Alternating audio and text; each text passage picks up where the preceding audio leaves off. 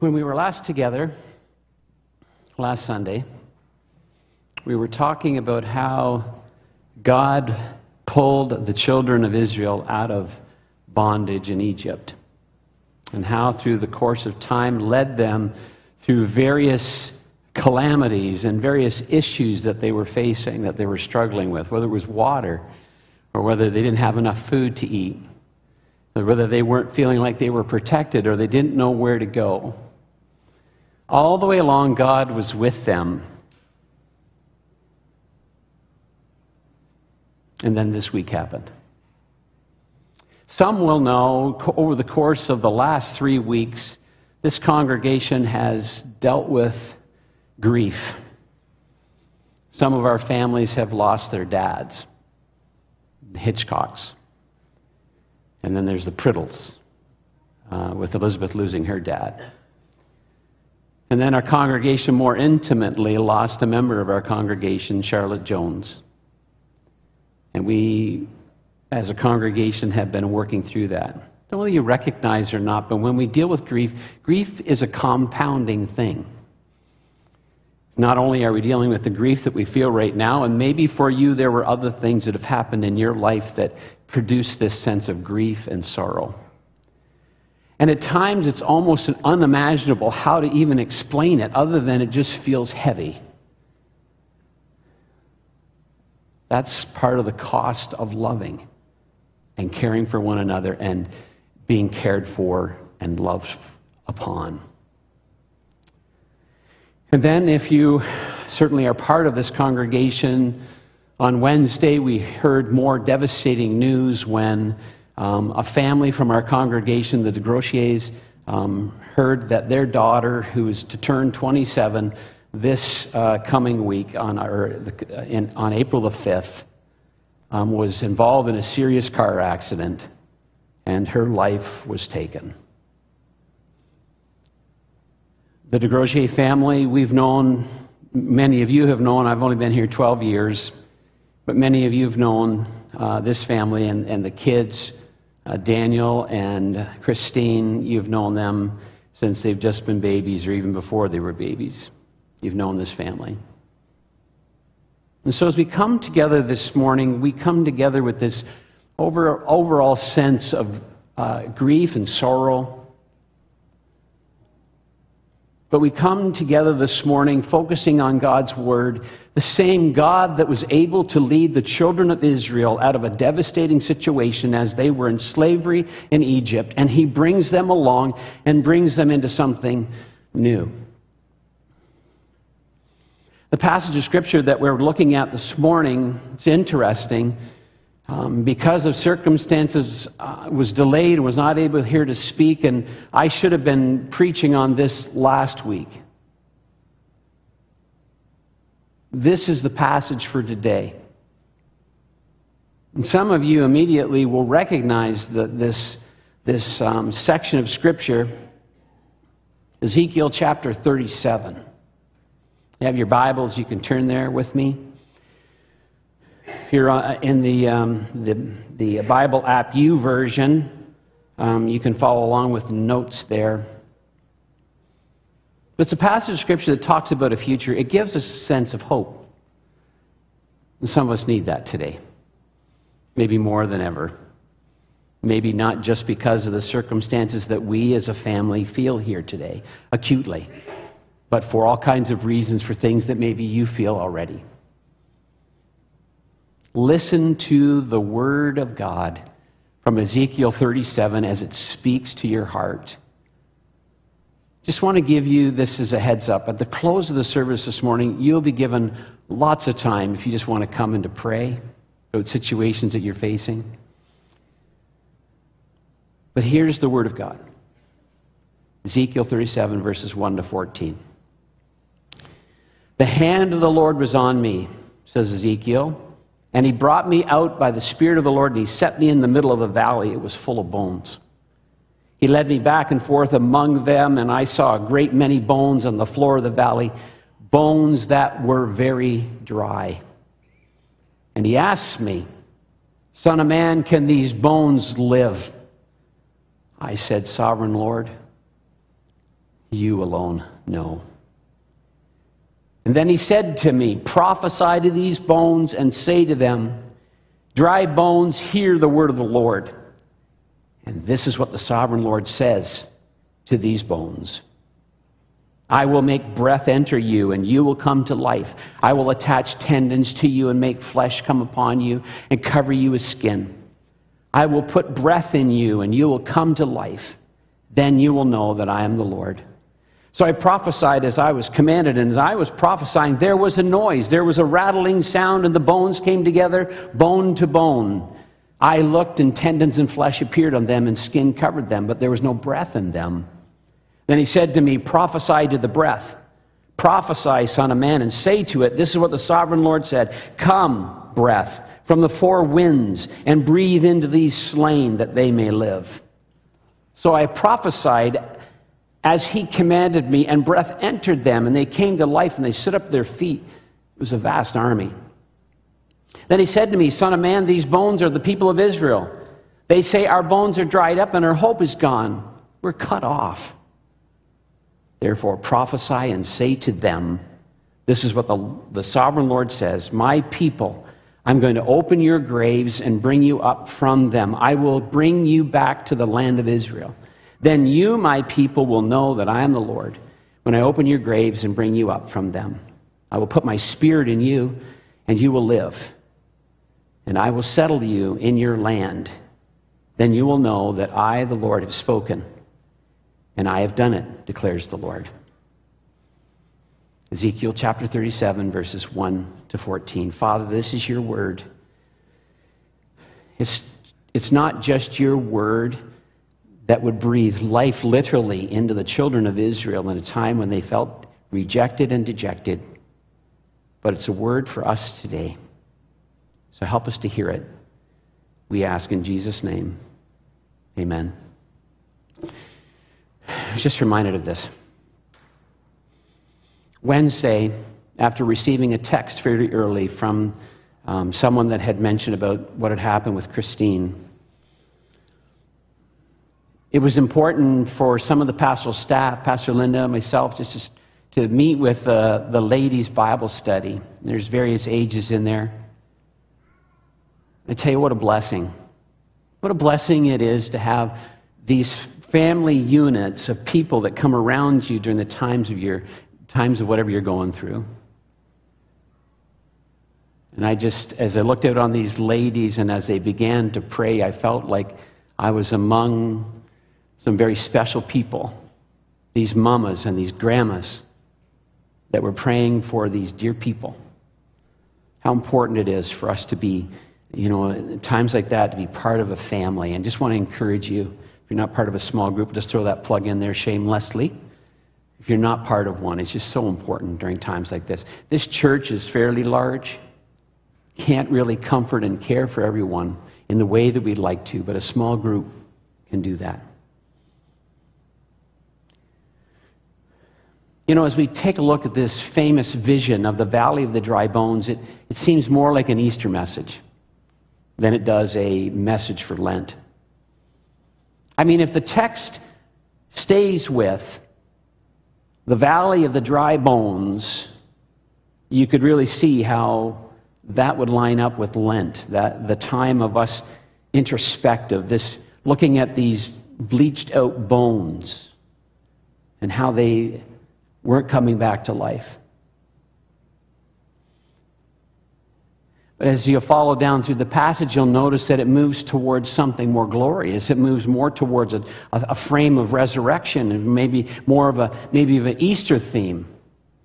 And you could, from this passage out of the lectionary would often be preached during time of Pentecost. The breathing of God into the church and giving birth to the church. So this passage could be spoken at various times. I think this note, this tone of hope is what we need in the darkness of Lent as we approach the cross and the tomb. The utter hopelessness of Israel in this text mirrors our despair. If we have taken time during Lent to think about our own fallenness, our own sinfulness, And the more that we look at our sin and our journey of Jesus to the cross for our sin, Jesus goes to the cross to die for you and to die for me. The more that we'll say with Israel, as we think upon that, our bones are dried up and our hope is gone. We're utterly cut off. This text has context. It was a very dark time for Israel. It's been a long time in Israel's history since they've ever had good times. There's been no dancing. There's been no singing. They have sunk low. Ezekiel prophesied during the last days of Judah and Jerusalem and on into the exile. Here's a few things that we want to look at this morning. Ezekiel himself was exiled to Babylon in 597 BC, in the first wave of the Judean deportees. And for the next 11 years, he would deliver a message of gloom and doom to Judah. You want to spend time just studying the Bible? Read Ezekiel chapter 1, verse 24. Chapter 1 and 24 to 24. And you'll see this message that he's delivering, this gloom and doom to Judah. And then to the surrounding nations. He does that in Ezekiel 25 to chapter 32. Then in 586, 11 years after he's deported, Jerusalem falls. The temple was burned to the ground. A second round of Judeans are taken from their place and they're exiled to Babylon. They're carted off there. And the Davidic monarchy comes to an end. It's finished. It's all dried up. It's as good as if we were done. And once news reached the exiles in Babylon that Jerusalem has fallen, the temple was destroyed, Ezekiel begins to prophesy hope. He prophesies restoration and a glorious future as the redeemed and the perfected kingdom of God comes to be in the world. And that's chapters 33 to 48. The story of Ezekiel from beginning to end through to 48. Our text this morning from Ezekiel chapter 37, verses 1 to 14, is perhaps the pinnacle prophecy of hope to a hopeless world. It's certainly the most memorable word of hope because it is a vivid imagery. Can't get this imagery out of our head. And to understand it, you need to put yourself in his place. Their world had come to an end as they had known it. They were prisoners. Everything that they had trusted, everything that they had given their life to, that had shaped them, that had given them meaning, gave them a reason to get up in the morning and to get going. That motivation, the lands, the homes, the property, the holy city, the holy temple, and most importantly, their holy God, it felt like they were gone. Their God, in their mind, had been defeated by the gods of the Babylonians. Could it be? They wondered whether God is interested at all in me. How is it that God could allow this to happen? I thought God loves us. How is it that he would allow his people to be carted off and deported to this foreign land, these heathens? We hear the despair in verse 11. They say it, and sometimes we feel it. They say, our bones are dried up and our hope is gone. We are cut off. You may have said it a different way, but sometimes in our lives we feel this, don't we? Maybe over the course of the last 3 years, you kind of, come on. You got to be kidding me. Another round of this? We've got to go through this again? Life seems almost too unbearable. You know what's interesting about this? Yahweh completely hears them. He remembers their lament. And in response, God's Spirit gives Ezekiel a vision that speaks directly to their sense of desertion and their sense of death, a valley that's filled with dry bones. There's a place where death reigned. There wasn't any life. Not one speck of flesh on those bones. It was bleached by the sun. But God asks a question. It's a deep question. And he says, Son of man, he's speaking to Israel, or to Ezekiel, Son of man, can these bones live? And humanly, the answer clearly is what? No way. There's not a chance that these bones are going to live again. And I so appreciate the honesty in what Ezekiel says. As we hear him speak, we hear this uncertainty. I feel his sense of powerlessness. I picture him looking around and shaking his head at the overwhelming enormity of it all. This whole valley that's full of dry bones. Will these live again? Oh, Lord, only you know. In the midst of the death and the destruction, even what we would say seems like a senseless death this week, we would say, oh God, what is it that you want to do in and through this? There are times in my life I feel this overwhelming enormity of the fact that the valley is full of dead bones. And there are times when I look at myself and I feel in myself dryness, and I feel in myself a distance from the God that I love. Oh God, I'm prone to wander. I can feel it. I'm prone to wander, to leave the God I love. I'm prone to sin. I'm prone to say things that I shouldn't say. And again seek forgiveness. I'm guessing there's moments when you feel the same. Today we're all Ezekiel. Ezekiel is in tune with God's absolute power over nature and nations. God, only you know whether you can do something with these bones. God, only you know. Only God can bring new life to dry bones, into a nation that looks like dry bones, that have lost all their hope, that feels cut off from God. God's going to do a miracle, and he's going to use two means to do it. He's going to use words and wind. He's going to use prophecy and breath. The word of God spoken by a man, and the Spirit of God is going to blow upon those dry bones. And what we need to recognize that in the midst of this, God is sovereign. Even though we don't understand it all, or we understand very little, God is still sovereign. And it is God who tells Ezekiel to prophesy. It is God who says he will breathe into the bones. And it's up to Ezekiel to prophesy and let God do what God does.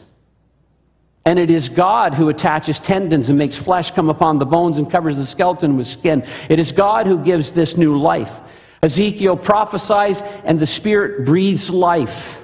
And as a result, a very strange thing begins to happen. You would even say that it's even a bit bizarre. To Ezekiel's eyes and to our ears, if you place yourself there. The bones rattle and they come together. The tendons begin to attach bone to bone, and muscle gives strength to the skeletons, and skin covers all of those skeletons. And so we have these reconstructed bodies, but they aren't alive until Ezekiel prophesies again and the Spirit blows life into them, that which was once dry, and a vast army stands on their feet. What does this vision mean? Well, we could say this is a precursor to Jesus rising from the dead, coming out from the tomb. But that's not the meaning that God gives to this text. These bones are the whole house of Israel. This is not about the resurrection of individuals in the last day. It is about the restoration of Israel after the exile. And currently they feel dead. They feel like dry bones buried in the grave of Babylon. And note how God changes the imagery in verses 12 and 13. He says, You think that I have cut you off, that I am done with you because this terrible thing has happened to you. That's not true. He says, here is a picture, Israel. Even though you have been deported to Babylon, you think that it's been the end, but I want to just tell you, it's not the end. that I am writing the story. These dry bones will live again. You feel like you're cut off, that you feel like you're done with. You feel like there's this terrible thing that's happened to you. I just want to tell you, I have this future for you. And it's accompanied by a promise. I will bring you back to the land of Israel. I will settle you in your own land. Your dry bones will live again in the land of promise. Then you will know that I am the Lord, Yahweh, your covenant God, your sovereign Lord. Here is a message that will preach in a hopeless world, where nations, churches, families, and individuals are drying up, dying slowly, and wondering, where's God in all of this? We live in uncertain times. And sometimes we place ourselves as we move further and further away from God and call out, where are you?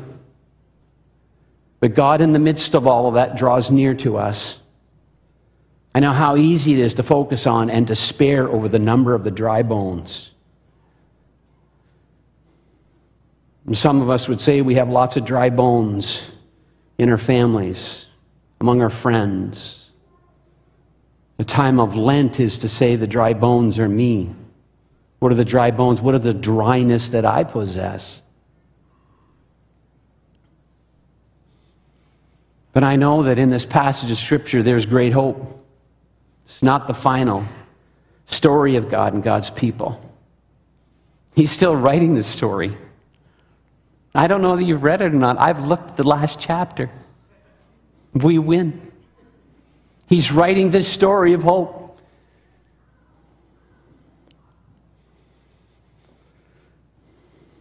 In that passage of Scripture,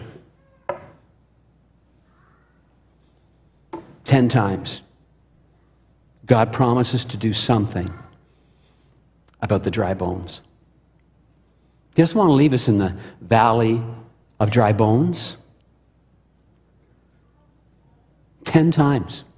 Read this passage again later this afternoon before you have fellowship with the mattress and fall asleep. On your couch or wherever it is you do that. Read this passage again and let God speak to you. Out of the dryness, He wants to speak to you. Verse 5, He says, I will cause breath to enter you, these dry bones. Verse 6, I will lay tendons on you. Verse 6, I will cause flesh to come upon you. Verse 6, I will cover you with skin. Verse 6, I will put breath in you. These are His promises to the children of Israel. Verse 12, I am going to open your graves. Verse 12, I'm going to bring you up from the graves. Verse 12, I will bring you back to your land. Verse 14, I will put my spirit within you. And then verse 14, I will place you on your own soil. And sometimes it is that we need to be reminded in the midst of all the chaos and all the things that are taking us away from Him, that He has a plan and a future for us. That's what He says in this passage. 10 times God promises life and wholeness. 10 times God promises return and a homecoming. 10 times God promises that the dry bones of this valley are not the final reality, that He is writing over the death and destruction, life and new life for anyone that will follow after Him. So there's these 10 promises. You shall live. And then God says it 3 times. And you shall live. Ezekiel 37. I love this passage. Verses 4 and 5. Then He said to me, prophesy to these bones and say to them, dry bones, hear the word of the Lord. And this is what the sovereign Lord says to these bones. I will make breath enter you, and you'll come to life. Who needs new life today? Then in verse 6. I will attach tendons to you and make flesh come upon you and cover you with skin. I'll put breath in you, and you will come to life. Then you'll know that I'm the Lord. Who needs to know that He's the Lord today? That He's the King over all things. Who needs to know that today? And then in verses 11 to 14, to finish up this portion, then He said to me, Son of man, these bones are the whole house of Israel. They say, oh, our bones are dried up and our hope is gone. We're cut off. Verse 12, therefore prophesy and say to them, this is what the sovereign Lord says. Oh my God, I'm going to open your graves and bring you up from them. I'll bring you back to the land of Israel. Verse 13, then you, my people, will know that I am the Lord when I open your graves and bring you up from them. I'll put my spirit in you, and you will live, and I will settle you in your own land. Then you will know that I, the Lord, have spoken, and I have done it, declares the Lord. There's people here today who need to know that you can live, that you can run free, that in the midst of all that you're facing, He's the one that gives life. This picture that He gives is a picture and a promise that will help us to know that God is still Lord. He's still keeping covenant with His people. He's still sovereign over nature, nations, and even over death. This passage is not the end of the story. If anything, it's the beginning of His story. This is part of the unfolding of God's saving purposes in the history of the world. The history of God's work with His people is not done yet and won't be until there's a new heaven and a new earth. For now, we remain in exile like Israel, still coping with the death of loved ones, still mourning the loss of familiar ways to find and to meet God, but assured of God's presence. Those promises and reassurances are the path we walk in this valley. Remember God's promises. Remember God's reassurances. Can I encourage you this week, this day? I'd like for you to listen. Take time to listen. Get off your phone just for a minute. Stop looking at your phone and just listen. I'd like for you to listen for the rattle. For the rattle. The rattle of dry bones that are coming together. The rattle of all the things that are reconstructing one's body. And then I want for you to listen for the breath of God to blow into the hearts and the minds of individuals that have some time long ago have allowed their body to be vacated. They have moved far away from God. And it may be that they don't even know that they're dry. But in a moment, God can breathe new life. That rattle that you'll be hearing, maybe in your own heart, in your own life, or maybe for someone around you, will be the sound of faith. It'll be the sound of hope. It'll be the sound of love. It'll sound like courage and the refusal to be ruled by fear. It'll sound like patience, and it'll sound like gentleness, and it'll sound like compassion. It'll give you courage in the midst of all that you face. It'll give you courage to take another step. I'm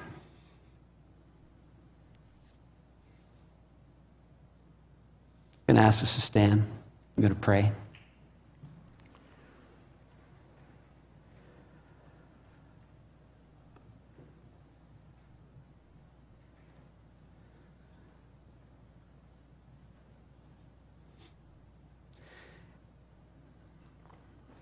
Heavenly Father, this is your word. This is the word that you have for us today. You know what it is that you want to speak into the hearts and minds of individuals. We know what the message was to the children of Israel, and out of that valley of dry bones, you'd raise up individuals that would turn their hearts towards you in a way that they hadn't experienced for some time. And they would know again, afresh and anew, how awesome you are. And in the midst of that dryness, your Spirit came through and just breathed new life. Oh, how we desire that today. Thank you that Christ is still on the throne, that you still desire us. We love you this morning. We're thankful that you have not forsaken us. We are your people. We will always be your people. Come among us, we pray.